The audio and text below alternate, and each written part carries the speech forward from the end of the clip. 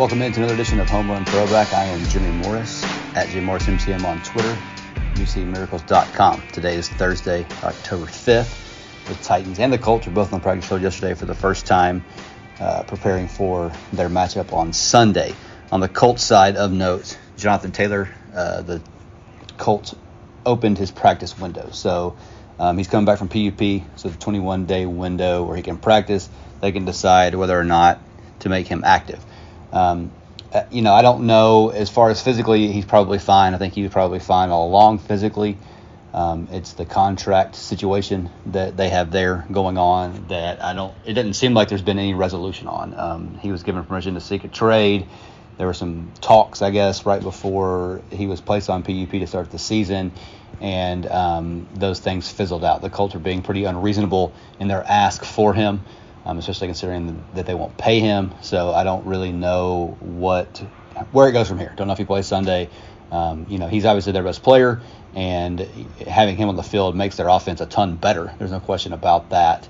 It's just a matter of whether or not he is willing to play on his current contract, where all that stuff stands. So I guess we'll get more information about that as the week goes on. They'll have, I think, until sometime on Saturday to decide whether or not they're going to activate him for this week or not.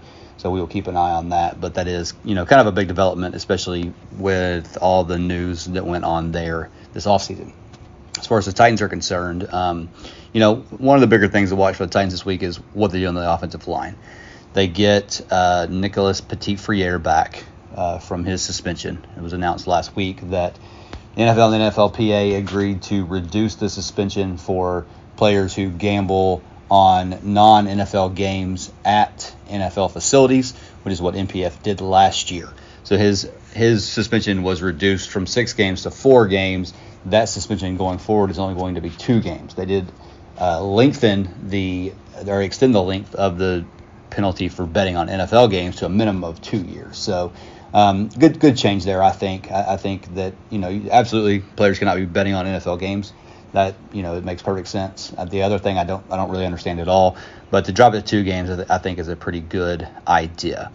So he was on the practice field yesterday, a full participant. I would assume they're going to activate him. I think they only have a week on him, whereas guys that are coming back from PUP or PUP or IR. Kyle Phillips, they opened his practice window this week as well. So we'll keep an eye on his deal. As far as practice reports from yesterday, Traylon Burks was still out, did not practice. Luke Gifford, Tierra Tart all did not practice. Elijah Molden was limited. And then Kyle Phillips, Peter Skoronski, and Josh Wiley were all listed on the injury report, but listed as full participants. Again, we don't give a whole lot of credence to Wednesday practice reports because, a lot can change throughout the week. But, having a chance to get Kyle Phillips back this week is big. The Titans did cut Mason Kinsey earlier this week.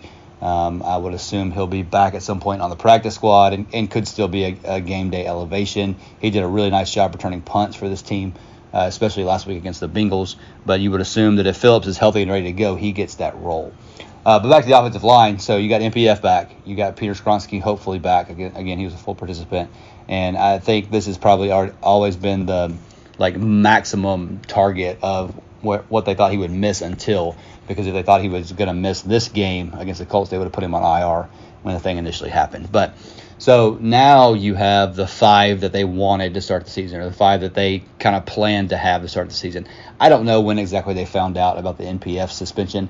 It was before we found out, I'm sure, but don't know exactly how long, how far back into the offseason they knew he was going to miss games this year.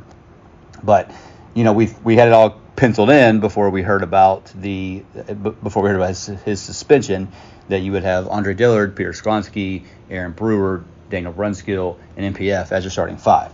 Now, Andre Dillard has been bad. There's been a lot of talk about whether or not the Titans should replace him. Now they have some options. You've got now, Dylan Radins, who filled in at left guard, played pretty well.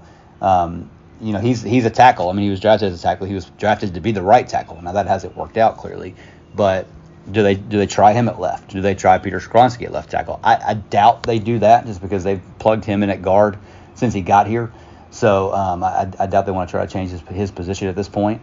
But they could do that. Do they try NPF at left tackle and keep running Chris Hubbard out at right tackle? Do they try Chris Hubbard at left tackle? They have some options here. So That's the biggest thing. I mean, Dillard has not been good, and we've talked a lot about that and about how they probably need to replace him.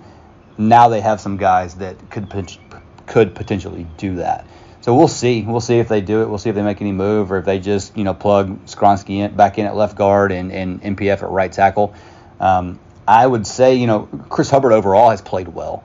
So I mean, NPF is not probably like a lock to just automatically step back in and get his spot. But I think if he plays well enough, if they like what they see from him in practice, I think again, if things are even, he gets the nod. The younger guy, the drafted guy, the guy that has played that position for the team, last year. So I mean, I assume it's going to be NPF at right tackle. But anyway, we'll see. And like I said, more than anything else, just for the fact that the Titans have options is a good thing. This is the first division game for the Titans this year. Everybody else has already played 2. The Titans have not played 1, and then they don't play another one until November. So the back half of the schedule is very heavy with division games. If the Titans can win this one, and we'll talk more about all those keys and stuff tomorrow.